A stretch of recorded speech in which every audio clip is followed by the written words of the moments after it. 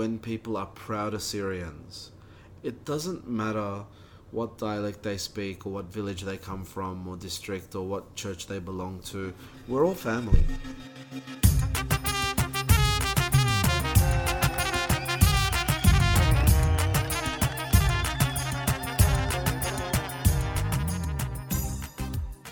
Have you ever been on a soul search to understand who you are? Maybe you're currently going through that. It's Odessa, and in this week's episode of the Assyrian Podcast, I had the chance to sit down and talk with Dr. Nicholas Algilu. And for Dr. Nick, that soul searching is what has led him to dedicate his life in research and academia around Assyrians. He completed his bachelor's in Semitic languages at the University of Sydney, his master's in Eastern Christianity with a specialization in Syriac Christianity at the University of Leiden in the Netherlands, and a PhD in Syriac Studies at the University of Sydney.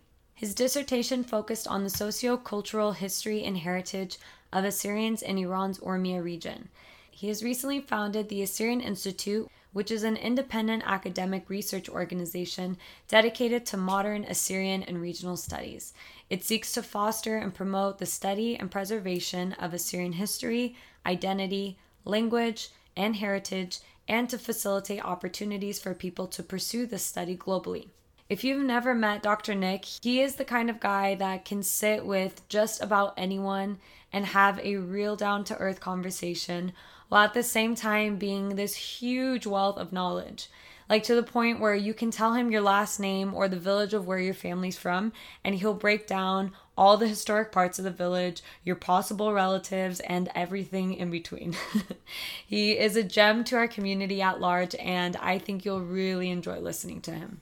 If you like what we're doing at the Assyrian Podcast, show us some love. That can be through sending us fan mail at assyrianpodcast@gmail.com or on our various social media platforms. We'll really love you if you let others know about us by sharing the episode and making sure you and your friends are subscribed to the podcast, which you can do by going on www.assyrianpodcast.com and follow the links to subscribe using an iPhone or an Android. Thank you so much for being a part of our worldwide community of Assyrian Podcast listeners. And finally, a thank you to our main man, our sponsor, John Oshana from HomeSmart. Whether you're thinking about purchasing or selling your home, either in Arizona or California, contact John Oshana Real Estate Professional at 209-968-9519, on Facebook at John Oshana Realtor, or at john.oshana on Instagram. Now, without further ado, Dr. Nicholas Algilu.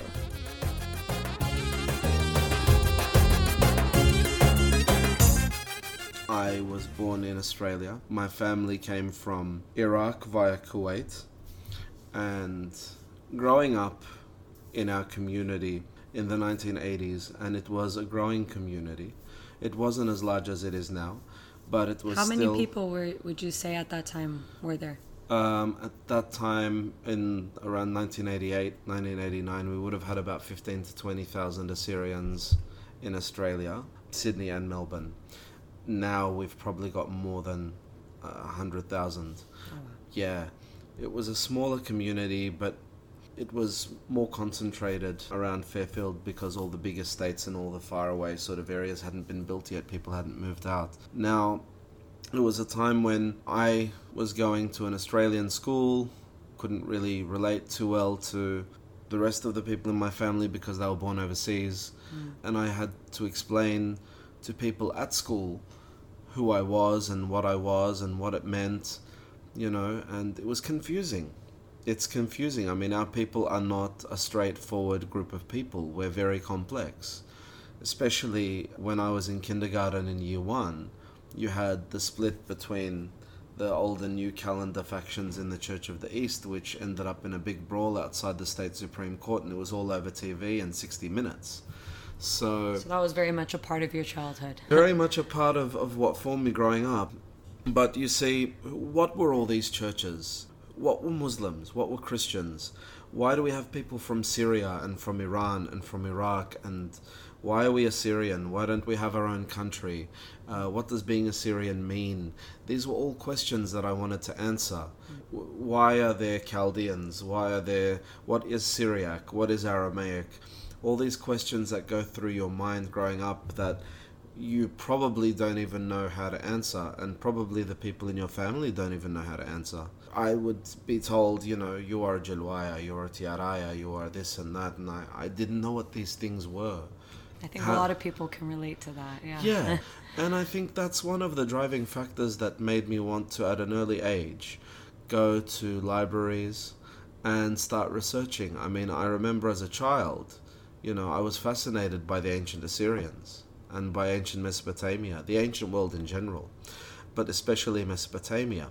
So I remember 1991, there was an exhibition called Treasures from the British Museum, and I made my family take me to it, and it wasn't around the corner.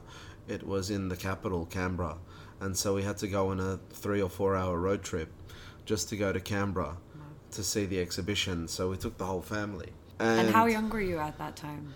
Well, I think in 1990 I would have been, 7 years old? Wow, so that's very extraordinary for a 7-year-old to be so curious about these things, right? Well, I mean, I don't know. I was surrounded by people that would tell me things that I didn't understand, and I wanted to try and understand them more.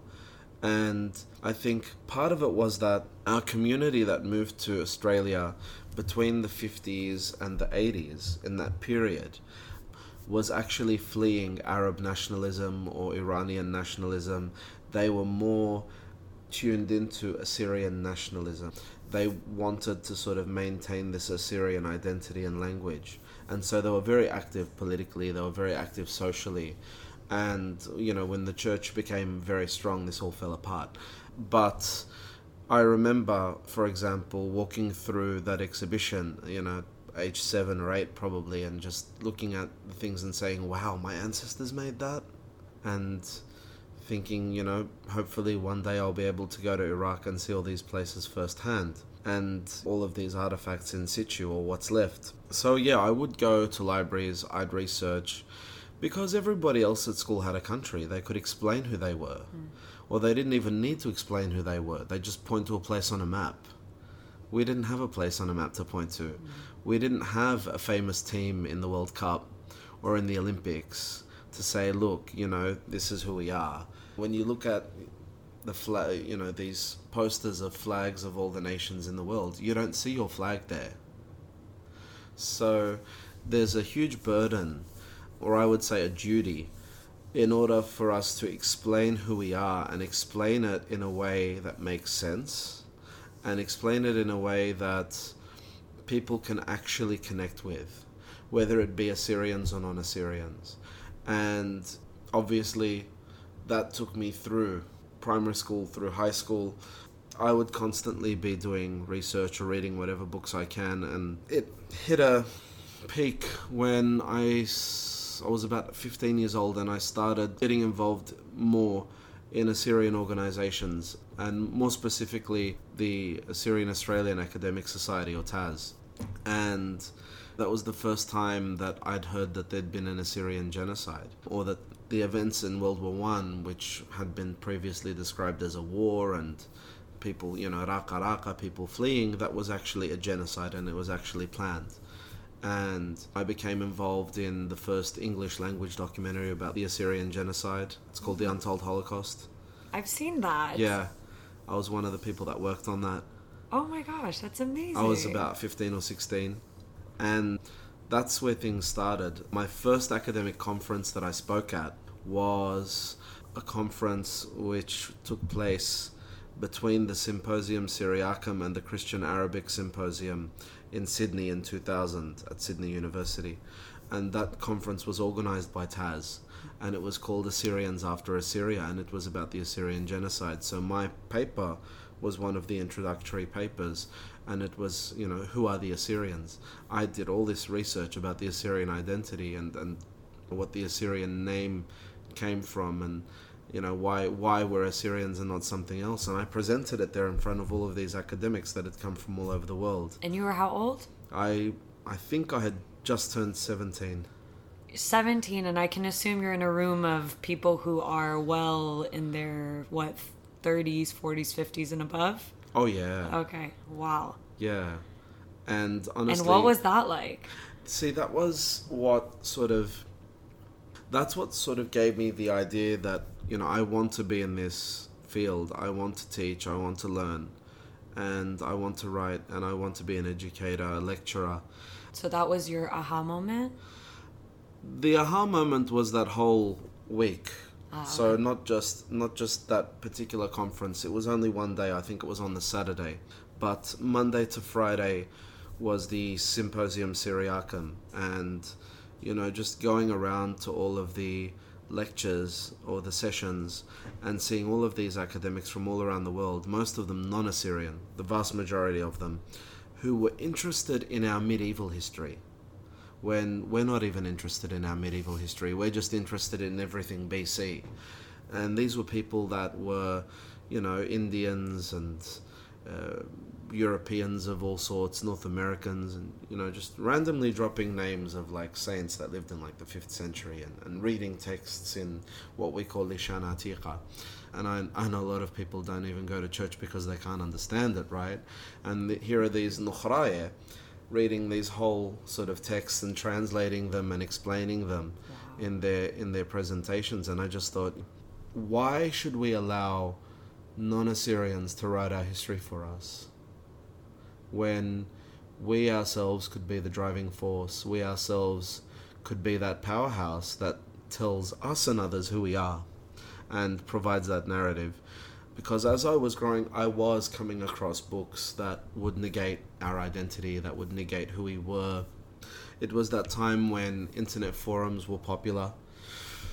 And, I'd get involved in discussions on the various forums with people that negated the Assyrian identity or that, were critical of what the Assyrian identity was and who the Assyrians were. And it was something that affected me because when you have people saying, and this actually shows up in one book that I know of, talks of Assyrians as being thoroughly mongrel, and others talk about us having as much relation to the ancient Assyrians as the Arabs of modern day Iraq. Sort of statements like that, statements even by Kurds. So there was this concise book of the Kurds, or concise handbooks of the Kurds, published by someone that was a scholar at Harvard at the time. And, he basically said that the Assyrians were Christian Kurds that spoke Aramaic only so that they didn't have to speak Kurdish and identify as Kurds. So it was sort of a riqi thing, just to be different. This was a Harvard this professor, was, a student? Apparently a Harvard, no longer at Harvard though. Yeah. No longer at Harvard, and much of his work's been discredited. But you can still find his book in libraries all over the world. Whacked out theories written by nationalists and by anti-Assyrians. So I realized that we don't really have a voice in academia. We don't have a voice in scholarship. No one talks about us, and when they do, it's always on their own terms, and we're always this, peripheral group of people that no one really cares about because, we haven't had a country, or we haven't had a state, and so they like to sort of push us off into all of these categories, divide us up into all of these, what I like to call church nations, which are not really nations, but are just church tribes, tribal groupings based on sect. And that really disturbed me. And one of the most empowering things for me was reading work by Assyrian scholars and professors that were teaching at universities and that were recognized. Professor Joseph Yaqub, Professor Michael Abdullah, Dr. Robert Paulisian, etc., etc. All of these names, all of these people who are from our community, Professor Edward Odishu, all of these people who were contributing to making a dent and actually keeping the torch going for our people in terms of them having some sort of a voice in academia. Mm-hmm. So that led to me doing my bachelor's degree, which was in Semitic languages And this was where? This was at the University of Sydney. Okay. So is that something unique that was taught there? Well, so the Symposium Syriacum was in 2000, and I'd actually taken a week off high school to go to that. Oh. And I basically said to myself after that, I want to go to university and become an academic in the field of Syriac studies. Especially since I realized how anti-Assyrian a lot of people in Syriac studies are. Against the Assyrian identity, trying to push this Aramean identity onto us just because we speak Aramaic. So, and it's also obviously part of this soul searching and search for identity, search for who I really am. And it was very important. So, when I enrolled in university, I realized, well, I had to do my Bachelor of Arts. My parents weren't too happy with that because, I only needed a 70 to get in. Yeah. And this was at Sydney University, which is one of the most prestigious universities in the country. You mean you're not going to be a doctor or an engineer or any of that? Oh, my final score at high school was 95.65. I could have used that score to get into any other course which had a higher entry score. So I could have probably done medicine or whatever was offered at the time, engineering, what have you, law. But I used my score of 95.65 to get into a course that only required 70.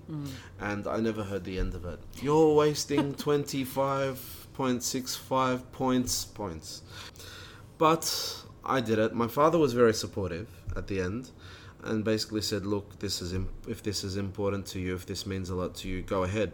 Now, were they strong Umtanaya, where that they planted a seed in you, or my father was. Okay. Like I'd spend hours asking my father questions and picking at his brain. I remember when I was a kid, I'd bug my dad because I was the youngest, like I was the baby of the family. So my father was nationalistic. He'd go to a lot of meetings and stuff, and often he'd bring me with him because he didn't want to leave me at home, so he'd bring me with him, and I'd see the national songs and the whatever, if they had like a dance group or if someone was saying a poem or if they had a slideshow and with all these pictures, and that fascinated me. I wanted to know what all of that was about. My father enrolled me in a Syrian school at the age of 5, and we still have an Assyrian school in Sydney that's run by the Assyrian Australian Association. It's called the Daqlat School, and it's been around I guess since the 70s, so more than 40 years, and it's for 3 hours every Saturday for all ages, right? Very cool. So my father enrolled me in that. At the time, he actually was an Assyrian school teacher himself. So yeah, I guess my dad was nationalistic. I remember, as a child, my father would buy books in Assyrian and he'd sit and read them. And I'd just stand over him and bug him and say, Bab mud baqraya? What are you reading? And every time he'd read something to me from the book and I didn't understand it, I'd just say, Yani mu. Like, what does that mean? I was just nosy. You were a curious child. Yeah. So he was very supportive of you then in your choice of bachelor's degree. He was. Yeah. Now, I had a friend at the time who helped me choose the courses that I needed to do, because it was a whole new world for me, and reading a university student handbook or a course handbook when you've just come out of high school is a bit daunting, because there's all this fine print and all these details that you need to know.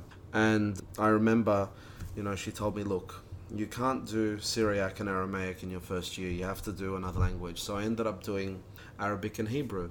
In short, over the course of 3 years, I did Arabic, Hebrew, Syriac, Aramaic, and Akkadian. And my major was Classical Hebrew, because that was the only language that I did from semester 1 in the first year to semester 2 in the third year.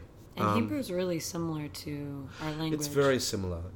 Similar. Would you say more similar than Arabic is to us? Well, apparently 40% of the vocab is the same. Okay. Because I can see, sometimes I see words and I'm like, I can understand what that is. Right. So, for example, you've got the word for horse. In Hebrew, it's sus. And in Arabic, it's Hassan. Like, it's a no-brainer which language is closer. For us, it's Susa. Right. Yeah. Or like the word for sea. In Hebrew, it's yam. And in Arabic, it's bahar. So it's a no-brainer. We say yama. So, yeah, apparently 40% of the vocab is similar. The grammar is a little bit different, and the way of expressing yourself in that language is different. I did classical Hebrew, which was the language of the Old Testament. So that was interesting. After my first year of university, I took a year off and I spent 8 months in the Middle East. Where were you? I started in Tehran. I went to Urmi, and then from Urmi I went to Turkey. Actually, no, I went to Iraq for a Syrian New Year, and this was before all the Gishru trips. And then back to Urmi, then to Turkey, and then from Turkey into Syria, then from Syria into Iraq, and then back and forth to Syria. And was this just like a personal thing, or did you have a grant to go? And Oh, I didn't have a grant. so did you know people in those areas, or you're kind of just... Barely. Wow. Barely. I mean, I was 18, and I thought, 18 going on 19, and I said to myself, look, I want to just go and experience my homeland. So you took it upon yourself to do that? I did. I had a sheltered life in Australia, in the suburbs of western suburbs of Sydney. Very protective family, and only going to school and not doing much else. And I'd never left the country, and I thought, well, it's do or die. I found someone that was writing a book about the history of the Church of the East, and he needed someone to initially guide him there, but then he couldn't go. So he said, look, can you go and take photographs of churches for me, and I'll pay you? And I said, sure. Wow. That'll help fund my trip. And then I ended up getting a loan from the bank to supplement me, and everything else was my mum and dad. Yeah. But I already bought my ticket before I broke it to my parents that I was going.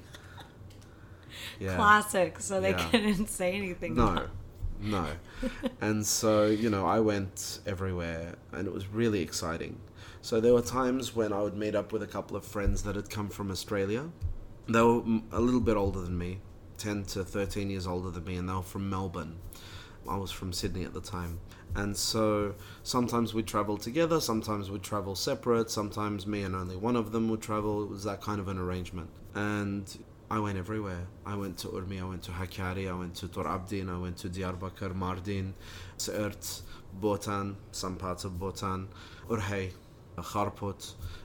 In Turkey, I went to, Khabur, Qamishli, different places in Syria, Damascus, all over North Iraq, from Zakho all the way to Darbandi Khan, which is near Slemania. And, saw people of all different languages and dialects and religions and cultures, and it really was a different Middle East before the chain reaction set off by the US intervention in Iraq in 2003. And people were scared, but they were happier. And we had a larger population, obviously. Our population has been decreasing in the Middle East ever since 1915, but even at that point, we still had a lot of very vibrant communities and a lot of villages and towns all over that area, whereas now it's a different story.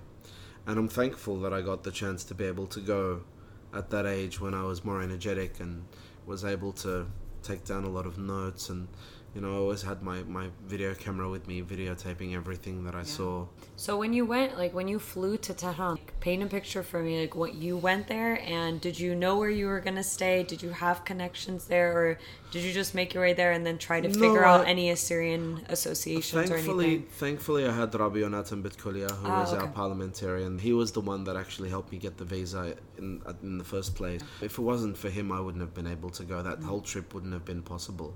So he was an amazing help. And to be honest, as an 18-year-old going to Iran for the first time and, being very headstrong, I said, Rabbi, I'm going to go stay in a hotel. And he said, no. You're going to stay in the Assyrian Club. We have rooms for guests. You can come and stay at the Assyrian Association. So I actually stayed there, and they were really welcoming. It was wonderful. But yeah, no, that was an experience that truly changed my life.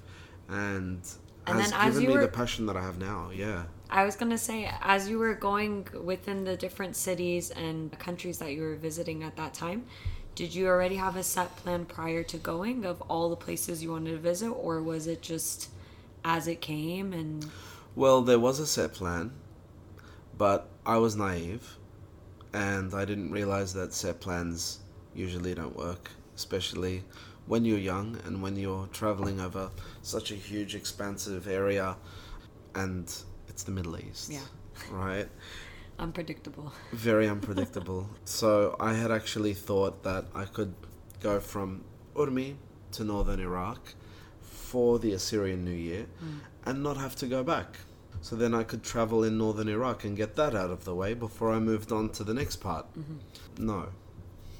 They told me that because the Iraqi Kurdistan region was not an officially recognized government body by Iran, that there were no official entry and exit stamps, and that my passport would be taken by the group leader that took us from Urmi for the Assyrian New Year. So I had to go back to Urmi. So I went back to Urmi, basically, and then thought, okay, well, how do I get back to northern Iraq to go and do the work and finish it? So I thought, okay, I'll take a bus. I took a bus from Urmi to Diyarbakir, and then from Diyarbakir I stayed in the Assyrian Orthodox Church in Diyarbakir, and then a few days later the priest put me on a minibus to go to Nasibin, and then from Nasibin I crossed the border into Qamishli. But you see, the problem was the border guards wanted a bribe, and they kept telling me that my visa wasn't valid, so they made me wait for 3 days in Nusaybin. They wouldn't let me in. And then on the third day, when they did let me in, they confiscated my passport and sent it to Damascus. So I didn't get my passport for another month and a half nearly. And I was stuck in Damascus with a piece of paper from the border guard saying, we've taken this kid's passport. And I was lucky I had a friend there that I could stay with, who back then, he lives in England now, but back then he was an Assyrian that was a reporter for the Associated Press. And that obviously threw my plans out of whack, Yeah. Extended it by almost a month. Right. And the person in Iraq that I was meant to work with ended up leaving, and as I was going into Iraq, she was coming out, and we met each other in the same house. So she came to the house where I was staying and which I was leaving from, and she said, "Where have you been?" And obviously, I told her the whole story. That was a very interesting part of my life, especially because I couldn't do much traveling in Syria. In Syria, if they catch you without a passport, back then especially, the rules were more tighter and security was tighter. If they caught you without a passport or without any sort of ID, good luck. So you gave a talk here, a lecture here in Hamilton, and it was a virtual tour of Assyria. So many of the pictures that you had shown in the lecture, were those pictures from this trip? No. Oh, okay. Very few. Back then I didn't have a digital camera, so So how did you document? I was taking photographs with slide film mostly. Wow. That's old school right there. That's very old school, but that's because the author of the book wanted slides because they were better quality. But all of my trips thereafter, everything's been documented by Sony, Cybershot or whatever kind of digital camera. I really don't do SLR cameras just because they're a little bit too complicated and too bulky and large. Screams I'm a tourist. Basically, it also screams I'm a tourist with money. Yeah. I remember when me and my friend were in Turkey in 2002, that first trip, and my friend is a doctor from Melbourne, and there was an Assyrian priest that saw my friend's SLR camera, and he was a doctor, he had an SLR camera that was huge and chunky, and he basically said to him, he knew that it screamed that I have money. So I'm quite modest when I travel, especially in the Middle East. Yeah, makes sense. So you did this traveling on your year off? You took a year off? That was on my year off. I mean, I've been to the Middle East many times since. Yeah. So all up, I've been to Lebanon 6 times, Syria about 5 or 6 times, been to Iraq twice, I've been to Iran 3 times, I've been to Turkey maybe 6 or 7 times. Wow. I've been to Jordan maybe 3 or 4 times. So it's a special place for me. And unfortunately, the violence there and the unrest there is something that obviously affects me.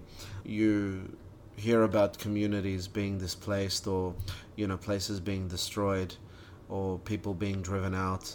No one wants to hear about any of that, and no one wants to say, look, the place where I was, where I had so much fun, where I had such great food, where I had such good laughs with such amazing people, is not there anymore.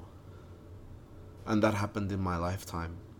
I think that's a very hard burden to bear, but it's true in my case. There are things that I've seen that I don't think anybody else will ever see anymore. And that goes for many people that go to the Middle East, or that have been going in the last few years. There are things that we've seen that no one else will ever get to see, basically because it's gone, and gone forever. And if it does come back, it's not going to be the same. I think something interesting that you've also experienced, and you had mentioned it, was your friend who you had met in Syria but now lives in England. And that is very much a reality for many Assyrians over our lifetime, but really within what's been happening over the course of the last few years as well, has been a lot of push into other countries. Well, I mean, in Syria I had maybe 20 households of relatives. Now there's probably only 2 or 3, and they're everywhere. They are in Australia, they're in Chicago. I've got a cousin in London. I've got family in Arizona and in California, Modesto, Turlock. What feelings do those kind of circumstances bring to you? It's terrible, because when I was there, I used to tell them, look, don't even think of moving to the diaspora, because it's too hard. It's too hard to keep up and to establish yourselves. And you'll probably lose your children. Your grandchildren, great-grandchildren probably won't even know how to speak your language. They'll probably be assimilated. It's very, very hard living in the diaspora. And what would they say when you would tell them that? Some of them would say, look, it's not important. We just want to have good lives. Others would say, look, you're right. This is our country. We don't want to leave. We didn't even think of leaving. And the heartbreaking thing is when you see so many people that never really wanted to leave and have only left because they were forced out, and now that they're here, they're so depressed, they're so sad. It's almost like they're in a situation that was no choice of their own, and they don't know what to do. One thing that really affected me was last week when I went to London, Ontario, and what can I tell you? I went to London for a day to visit a cousin and to see some friends of mine, and it just felt like being in Tel Tammar in Syria again. And why is that? It's turned into little Tel Tammar. Like, there were at least 20 people that I knew, that I used to hang out with when I was in Tel Tammar, when I would go in 2009, 2010, and I've stayed in Tel Tammar. And now they're mostly in London, or they're in Beirut, waiting for visas to come to Canada, and they're eventually going to go to London. So it was weird. It was truly bizarre, because whereas they'd previously all been in this little village in the middle of Mesopotamia, now they're in this large provincial town in Canada, and intermingling with all these other different people, whether they're migrants or they've been Canadians for many, many generations. And it's just a different dynamic, and they've changed a lot too. You can tell. Like, in Syria, they couldn't even speak a lick of English, and now they're having full conversations in English. A lot of them have only been here 1 or 2 years. Yeah. Oh, you're forced to acculturate, right? Of course. In your new society. Yeah, it's a very odd thing to try to make sense of, like, where it's these unfortunate circumstances that have pulled people into new parts of the world that they now have to call home, and dealing with how to acculturate and at least being within their communities. Yeah, I mean, one thing that I found with a lot of these new and emerging communities or new arrivals is that a lot of them are still in shock. And a lot of them don't realize the need for establishing community organizations yet. Maybe because they don't realize how important it is in a diaspora situation to stay connected to each other. Because to them, they lived in settlements where everybody was Assyrian. It wasn't a necessity. They didn't need to have organizations, and actually any kind of organization would have been suppressed by the government anyway. You know, it doesn't matter where it is.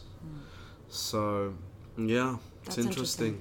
Nick, I want to go back to your academic life. So you had finished up your bachelor's degree. Yes. And then you went into your master's. And what did you get your master's in? I did my master's. So the program was called World Religions, and I did my master's degree in Eastern Christianity with a specialization in Syriac Christianity.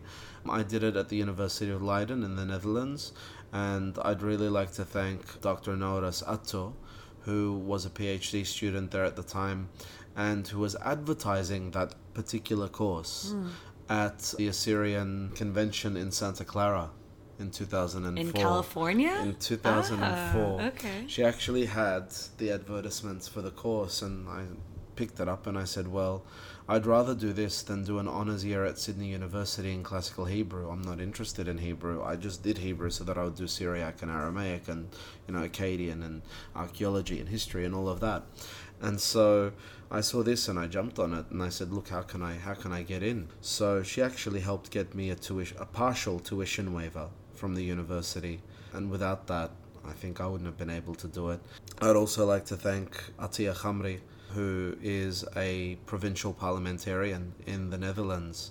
She's also an Assyrian, a very, very strong nationalistic Assyrian woman who, as a big sister to me, helped me a lot. She managed to get a lot of financial help from wealthy Assyrians around the world to actually help me survive in the Netherlands while I was doing my master's, because I didn't manage to get a scholarship to live there. I was just going to ask how you had that connection. So you did your master's in the Netherlands? Yes, I did it in the Netherlands. I moved there for a year. And, my father had recently passed away. He'd passed away the year before, so I didn't have that support. So, yeah, it was so important, and I realized how potent we are as a community. If someone like me could go to the Netherlands and manage to be helped by his own community to survive and to study and to finish a master's degree, that's something that I'll never forget. And those people that helped me, I will never forget. And I think that's something that we need to do for others, and it needs to continue, because we have so few people within our community that are taking this route. We need to provide them with a living. We need to provide them with the mechanisms with which they can excel and not die of hunger while promoting our language and culture and history. So yeah, that was my master's degree. I wrote my master's thesis on the architecture, on religious architecture, so the architecture of churches belonging to Assyrian religious denominations, church denominations, specifically east of the Tigris River, because if I'd included the West and like Diyarbakir, Tor Abdin, Mardin, it just would have been too large. So I focused it on, I'd luckily, a few years before, had gone to all these places and I'd managed to document church buildings, right, with my photographs and with my notes. And so I already had material with which to write a master's thesis. After the master's, I came back to Australia and I was exploring options. I didn't directly go into a PhD. I was exploring options, and in Australia, as an Australian citizen, the PhD was free. I didn't have any fees. And from my second year onwards, I managed to get a scholarship with a stipend to live on. And I only got it the second year because I appealed. But it was a better deal. And I was convinced by the man that later became my PhD supervisor, Professor Rifat Abeid, at the University of Sydney, and he'd been someone that I'd known since I was a teenager. I mean, the Assyrian Australian Academic Society would bring him to give lectures about our history and our culture. Was he an Assyrian himself? No, he's Coptic. He's Coptic, okay. But, very well versed on medieval Assyrian history and the role that Assyrians played in building Arabic or Islamic civilization and contributing to it in Baghdad under the Abbasids. I'd known him since then and worked a lot with him that year, which was the last year of high school for me, when I participated in that conference, because he was convening the Symposium Syriacum. And then from my first year of university till my third, he was teaching most of the courses that I took, so it was a no-brainer. He'd already been a mentor for me. So I listened to his advice and I did the PhD at the University of Sydney. And it was a PhD in Syriac studies? It was in Syriac studies. And what was your dissertation on? My dissertation was on the socio-cultural history and heritage of Assyrians in Iran's Urmia region.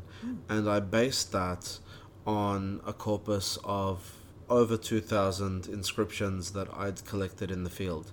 So part of the PhD, so I didn't have to do any coursework. Really? No. It was purely research. So from the outset, basically I had to do a literature review and then plan out what was going to happen over the next 3 or 4 years or 5 years, and then start doing my fieldwork to collect my data. And I had to go on two fieldwork expeditions. I went to Urmi, and again, I'd like to thank Rabbi Yonatan Betkolia for helping me go again those 2 times. I went basically to 200 sites where historically Assyrians have lived or that have been associated with Assyrians or with Armenians, and I photographed everything I could. And I tried to sort of photograph anything written in our language, whether it be classical Syriac or modern Assyrian.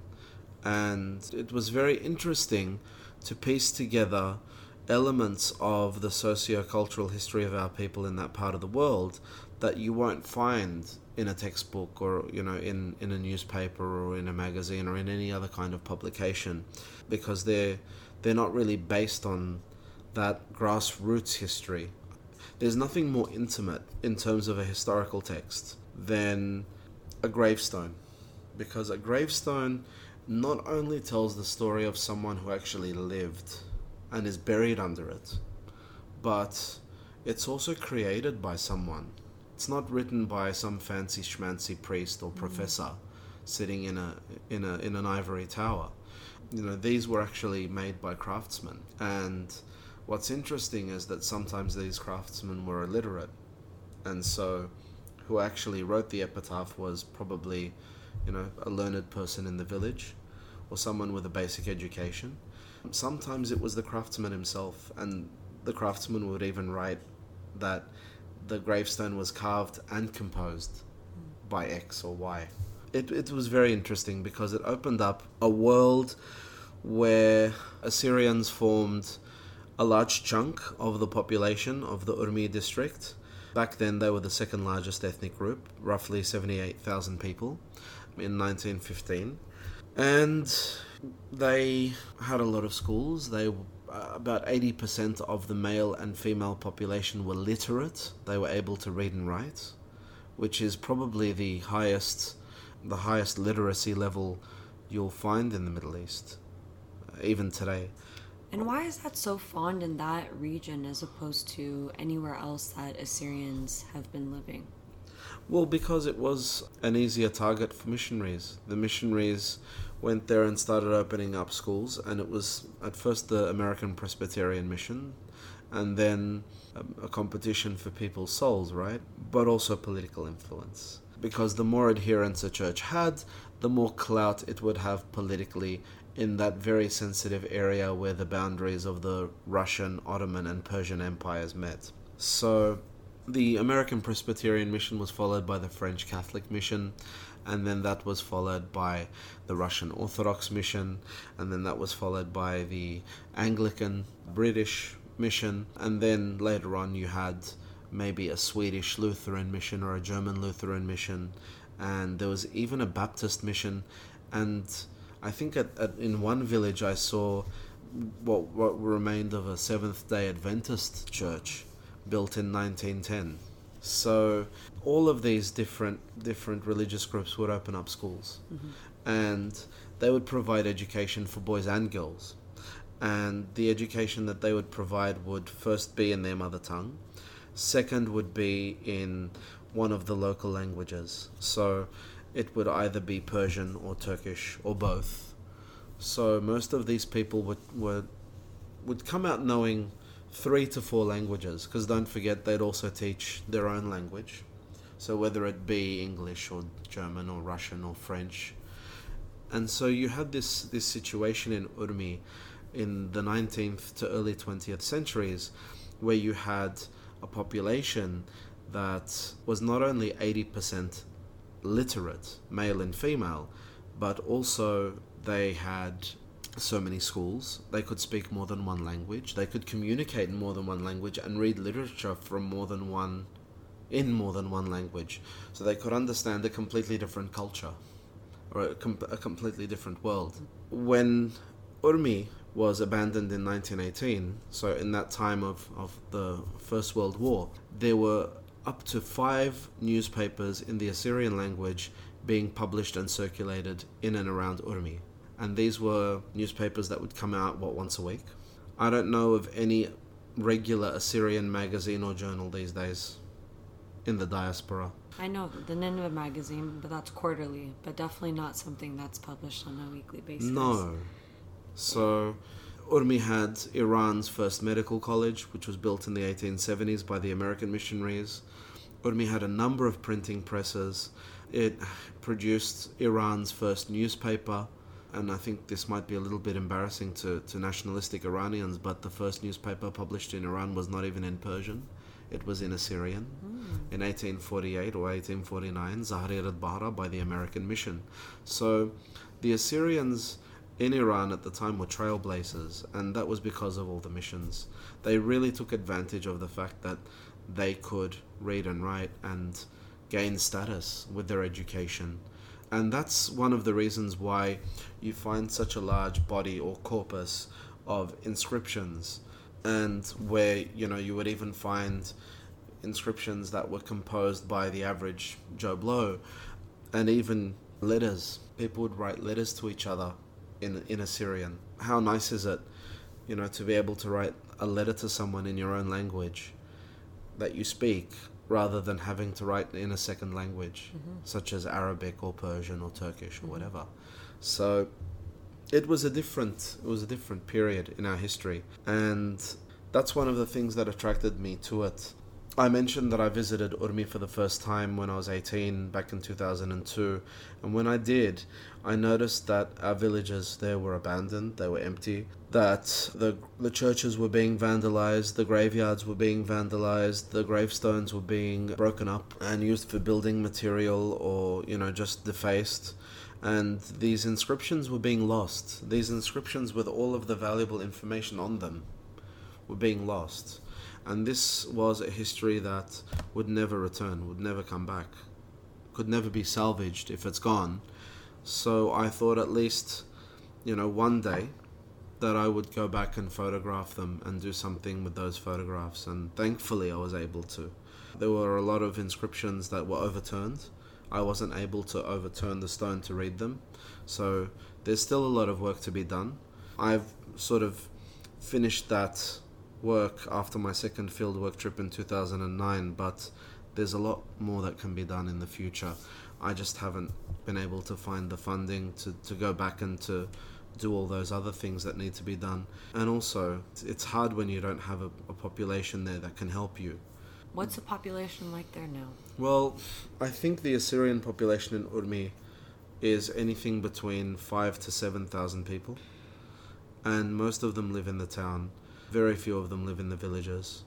In the villages, you'll find most of them either empty and only populated during the summer, or you'll find most of the inhabitants are non-Assyrians, and you'll find maybe a couple of old people that still live in their houses and tend their farms. So Urmi it's a very important place for us as Assyrians. It's a very historical place, but it's also a very sad place. And I made that promise to myself when I was 18 that if anything, I would try and go back to document that history before it was lost forever. So you did your dissertation on this, and you have since finished your PhD. You've completed your PhD. And so, as Dr. Nicholas Algilu, what do you hope to do? What is your goal? Well, I graduated in 2013, and I'd been applying for various teaching and research positions at universities. I'd been trying to apply for postdocs. Unfortunately, I've met a lot of hurdles and been a bit unsuccessful with that. They're very competitive, and to be honest, I will use the word heartless. What I have decided to do now, since it's been about 5 years and I haven't found anything stable. I mean, look, I have had a 4-year stint, I would say, teaching classical Syriac at the University of Melbourne, but that is as a casual lecturer, so that's only for the summer school. So for the rest of the year I'm not doing anything, and obviously that's not really going to serve my purpose as well. So I have set up an Assyrian Institute, an Assyrian Research Institute. The name of it is the Assyria Institute. I managed to set it up in March, and I'm still in the process of creating a website for it, and it's registered with the state government in Victoria, but I have to register it with other federal organizations in order for it to become a charitable organization and to have tax deductible status. And basically it will be focused on doing research that's important to Assyrians, and that research includes historical research, geographical research, sociological research, providing those textbooks that we've always needed but have never had, those standard reference books about our history, about our geography, about our villages, about our customs, and those kinds of things, but also to translate books from Assyrian into English in order to make them accessible to a larger readership that is either diaspora Assyrian and not fluent in reading and writing Assyrian, or non-Assyrians, including academics, and this is also in order to contribute to us having a greater voice in academia, because when there is nothing written in English, people are just going to write whatever they want. But when there is material in English, people will actually see what the perspective of that people is on their own history, and that way we can finally have a voice. Also, part of what the Institute wants to do is encourage other people to get into the field of Assyrian studies by giving public lectures on various Assyrian issues and topics. Before I left Melbourne, for instance, I gave 2 lectures, one at one of the Assyrian halls in Melbourne, and it was about the 100-year anniversary of the murder of Mar Binyamin Shamoun and the events surrounding that assassination. And the second was about the history and significance of the Assyrian New Year, and that was held in conjunction with the Ethnic Communities Council from one of the city councils in Melbourne. So basically we're trying to raise our profile that way, as well as participating in international academic conferences and doing what we can. Right now, for instance, we have our first translation project. We're working on the translation of somebody's memoirs, which have been published in Assyrian in Australia, but now we're translating them into English for publication. And that's an important project because it details somebody's personal history from the late 1800s until the 1970s and 1980s when they settled in Australia. So it goes through that whole period of the genocide and resettlement in Iraq and the levies, etc. Yeah, you're doing some really crucial work, right? I think the Institute and its mission is fulfilling a need within our community at large. So I'm really glad to see that you are setting something like that up.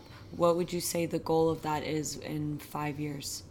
The goal of that would be to at least have a few more publications and to have participated in a few more conferences, maybe conducted some more tours of the homeland. So is that what you actually hope to do? I know you had mentioned during your lecture on the virtual tour of Assyria that you would like to have some organized tours. You'd been to Hakkari, and so would you... Well, I conducted a 100-year commemorative tour in 2015 of Hakkari. So I managed to find 7 participants from all over the world. So 2 from the US, 2 from Sweden, 1 from Canada, 1 from Turkey, and one from Russia. And we spent 2 weeks going all over Hakkari. So basically I was taking them from village to village, from district to district, telling them, this is X, this is Y, and this is why these places are significant. And, giving them a space to be able to take it in, take the place in, take the energy of these places in, go into, the ruins of the stone churches and to pray in them, buildings that had not seen someone pray in them for 100 years. Speak with the locals, try and get them to understand who we are and why we're there, and to try and build bridges as well. And to connect with the land there, to connect with the people that are living there today, and to, I don't know, maybe come to some form of reconciliation or some kind of understanding. Yeah. Because at the end of the day, our ruins, our artifacts, our buildings, our churches are still there, and we want them to be preserved, but we can't preserve them if we don't live there. So we really need to work with the people that are there now and get them to realize why these places are important. And if we don't go and visit them, they're not going to understand why they are important. So Hakkari that was a trailblazer of a tour. And hopefully I'll be able to do another one next year, fingers crossed. I'm just watching the political situation, because for the last 3 years it hasn't been so good. It was great when we went, but we left. It was almost like a stroke of good luck or bad luck, I don't know. As soon as we left, things sort of turned sour, and they haven't been very good for the last 3 years. So there's also the idea of maybe doing other kinds of tours, not necessarily of the homeland, but just of Assyrian heritage in general, whether it be Urmi, which is also part of the homeland, or the Caucasus, which is not part of our homeland but has a strong presence of Assyrians living in villages since the 1830s, or in Georgia especially, where you have the 13 Assyrian fathers that went there and preached Christianity, or in France, where you have St. James the Assyrian, who was the first bishop of Savoy and Tarentaise in the French Alps in the 5th century AD. So there are all of these places that we can go to and go on tours that are connected with our history. They don't necessarily have to be in our homeland. Yeah. And your studies have taken you all across the world. You've done lectures, you've gone to conferences, and so you've gotten to meet a lot of Assyrians all throughout the world. Of the communities, of the areas of which you've met Assyrians, which community has been the most memorable to you? They're all memorable, but each has its own unique qualities. I find the community here in Canada, for instance, very much an intellectual community. You have not that the whole community is intellectuals, obviously then they aren't, but you have a high concentration of intellectuals here. There is a very big focus on education in this country, and I don't think we have the same ratio of university educated people or people with PhDs that we have in Canada elsewhere in the diaspora, for instance. And that's something that I think is memorable about Canada. Something that's memorable, for example, about Arizona. Everybody in Arizona likes to get together. You'll see them always hanging out with each other. And they all know each other, and it's a small community. And everybody's sort of close together. I like that. I liked Turlock and Modesto. I love Los Angeles. The beautiful thing that I see everywhere I go is that people are starting to create a sense of community and belonging and inclusivity, which is so important, because for so long we've been excluded by the societies that we've lived in for not being of the same ethnic background, or not being of the same religion, or not speaking the same language. And now that we're in the diaspora, we have to show that we're more accepting of other kinds of Assyrians, and to actually bring them in order for us to have a strong numbers, rather than being exclusive and narrowing ourselves to one certain part of the community. Do you experience Assyrian hospitality in the same way no matter where you are? Of course I do. Yeah. The amount of people that have opened up their houses and their hearts to me and their families, and just been so accepting and so warm and so welcoming and so supportive, has been amazing. I really feel, and I've always felt this, to be honest, that when people are nationalistic and when people are proud Assyrians, it doesn't matter what dialect they speak or what village they come from or district or what church they belong to. We're all family. We feel this connection with each other. I remember going to Qamishli and having friends there that were Western Assyrians from the Syriac Orthodox Church, and very nationalistic people. And every time I'd go and I'd hang out at their house, they were my family. It wasn't like I was going to visit Nash and Ukhraya. I was going to visit relatives. That's how it felt. And I think that's how it feels when I'm with Assyrians of the same thought pattern elsewhere in the world. That's really cool to see. I see that too. I experience it. I know many other people have said the same thing as well, which is amazing to know that we're very much rooted in that no matter where it is that we live. So you, from a young age, were a very curious child. Yes. You would often ask questions to your father or ask questions that were very complex from a very young age. And you have developed an interest and you've pursued that all throughout your life. That's unique in the sense that you won't find many young Assyrians who were born in the diaspora having a passion and a curiosity that young. What would you say to young people in the diaspora? Like, why should they care about being Assyrian? And why should they care about being involved in anything Assyrian? My gut reaction to that question would be to say, because people died for being Assyrian. And I don't want to give people a guilt trip, but the very fact that people died because they were Assyrian, they died because they spoke this language, they died because they had this identity, and they didn't want to give it up. It would be an insult to their memory if we did not get involved, and if we did not try and in one way or another learn more about this heritage or maintain it or keep it. We don't have a state. And so rather than treating it as a burden, we should be perceiving this as everybody's duty. We have maintained our identity over the last 2,600 years or 2,700 years. We need to keep that flame going. The Assyrians are unique out of most nations or ethnic groups in the world because we have been able to maintain our ethnicity without having a unified, strong state to maintain it for us.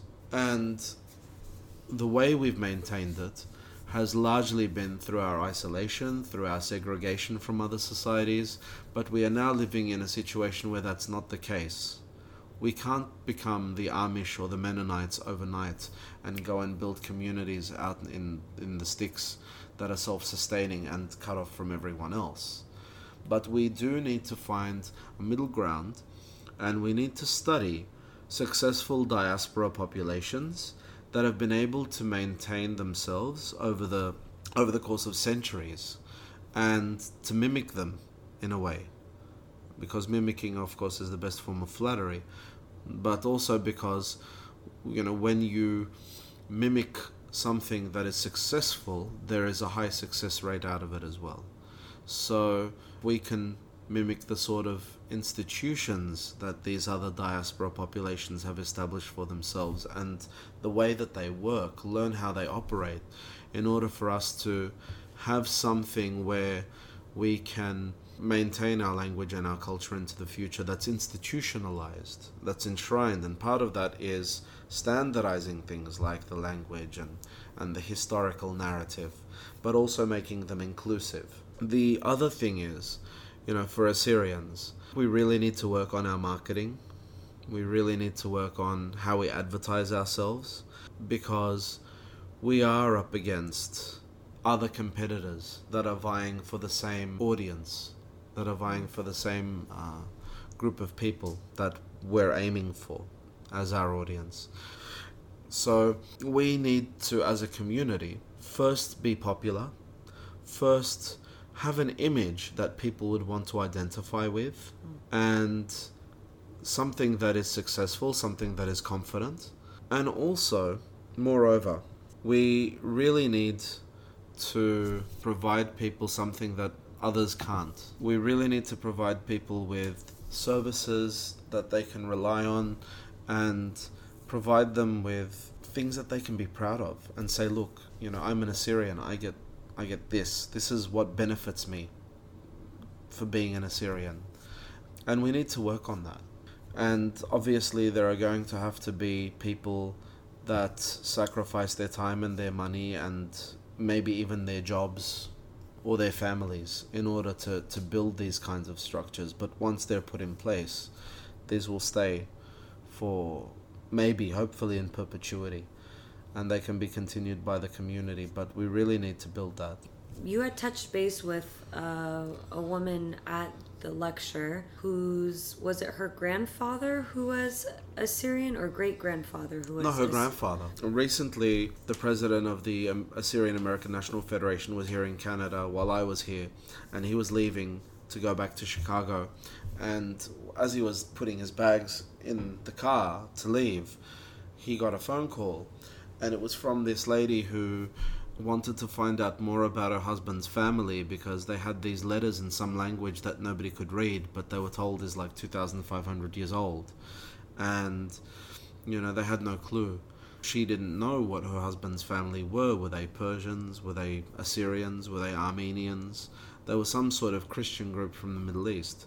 And they had this body of letters that no one knew what they contained. So we made an appointment. I gave her my number and she called me. We made an appointment for me to go and visit the man who owns most of these letters, and he's 92 years old now. He's the father of that lady who came to the lecture. And I went there. It was him, it was his daughter, his grandson, and it was the lady I'd initially spoken to and her husband. So there were about 5 people there. And as things turned out, these people were descended from 2 brothers who had come to Canada. So the first had come to Canada to study in 1907 or 1908 and graduated from McMaster University, which was then in Toronto, in 1914 with a degree in theology. The other had stayed back in Urmi and had a wife and child who were basically killed in the genocide. And him, being a widower who had just lost his family, had escaped to Georgia in the Caucasus, in what is now the Caucasus, but was then part of the Russian Empire. And from there, he managed to escape and come all the way to Canada to join his brother in 1917. And they were part of this little community of Assyrians that started growing in Toronto and Thunder Bay. So they were mostly Protestants from Urmi. And the older brother, who had graduated from McMaster, became a Baptist minister and basically travelled all over Canada, from New Brunswick to Winnipeg in these Manitoba. Are all Canadian provinces. Yeah. And he was a Baptist minister. It was amazing. And just reading through their correspondences with each other in Assyrian, you get that personal feel. And these were letters from 1918 to the 1940s. So they spanned a period of about 30 or 40 years. It was fascinating to meet them and to tell them about where they were from and who their relatives are and how they can link up with other Assyrians. We found out, for instance, that their family is the Qochali family, and they're also related to the Ganja family. And these are 2 families from the village of Qurtapa, Shahinabad in Urmi. And we managed to find some relatives in Thunder Bay, some other relatives that are in California. Still trying to link them up together, but it'll happen. And just how it was sort of clicking with them. The man's daughter, who you met, she was introduced to me as a Persian princess, and later I told her, well, sorry, I don't think you're a Persian princess, but would you be happy being an Assyrian queen? And she was delighted with that.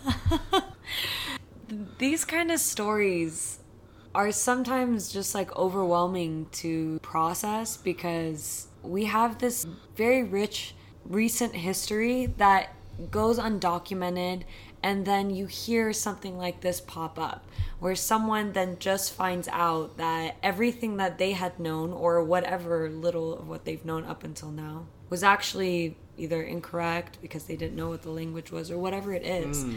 But while those things keep me hopeful, it also scares me because I think, well, maybe at that time there were not many Assyrians at that point. So there weren't communities for people to interact with, intermingle with. But we are dealing with diasporic communities where a lot of people, and for years, have been living in these Western countries, what have you. And we often say we need to continue preserving our language, speaking our language, doing these cultural activities, whatever. The reality of it is, though, and I'm bringing this up with you because maybe you've seen it throughout the diaspora, is that there still are a lot of younger people who just, it doesn't click with them. It doesn't click that they're Assyrian, but anything more than that is not something that's necessary to pursue or be involved with. So is that common within other communities as well, where generations later, this is eventually, we're going to be like how Irish at one point came here and said that they were Irish and now they're just white? Are we also, after being in these Western communities for the next couple of generations, are eventually just going to say we're white? I think what we need to realize is that other nationalities, other ethnicities, have the benefit of having a nation state to preserve their culture. There is an island. Ireland's always going to be there. It's got a seat in the United Nations. So the Irish here don't need to preserve their language and their culture.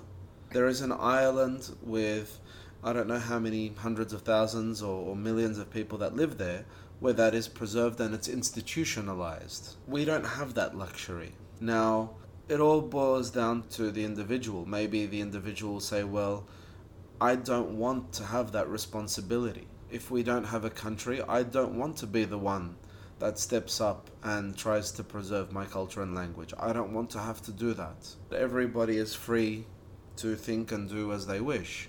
One thing I would say, however, is not only are we in a situation where we don't have the luxury of a nation state that preserves and develops and maintains our culture and language, but we are also in a situation where only or less than 500,000 of us are left in the Middle East. Less than 500,000 out of 3 million. So 2.5 million of our people now live in North America, Latin America, Europe, North Africa. We do have people in Egypt, for instance. They live in the former Soviet Union, they live in Australia and New Zealand. So they're dispersed. You can't expect the less than 500,000 people that are left in the Middle East to be able to maintain our language and culture. They, don't have the critical mass because they're also dispersed in the Middle East. And they're in survival mode, They're in right? survival mode. A lot of them are actually waiting for visas to leave. When I say there's less than 500,000 Assyrians left in the Middle East, that includes refugees, for example, that have left left Iraq and gone to Turkey or Lebanon, or left Syria and gone to another country and are waiting for visas to leave. So the 500,000 Assyrians that are currently in the Middle East is probably going to go down even further in the next 5 to 10 years. We don't have the luxury. I think people need to start realizing that, and start realizing that, well, is it important to them, for Assyrians, to remain part of the world community into the future? We have been in history. We have maintained ourselves over the last 2,600 years without a state. Why can't we continue that? Why can't we work towards that? Why are we so fatalistic and letting others define who we are or decide what happens to our future and to our fate? I think we need to really start saying that enough is enough, and we need to step up and take control of our own situation and start being more responsible for what happens to us, rather than sitting back and saying, well, it's all fine and whatever happens will happen and whoever's active can be active, but I'm just going to sit and watch everything pass by and maybe participate when I want to. I think, we need to start building a culture of philanthropy, start building a culture of community service, where we can start valuing our community more and appreciating what the active people in our community are doing in order to encourage more people to be involved.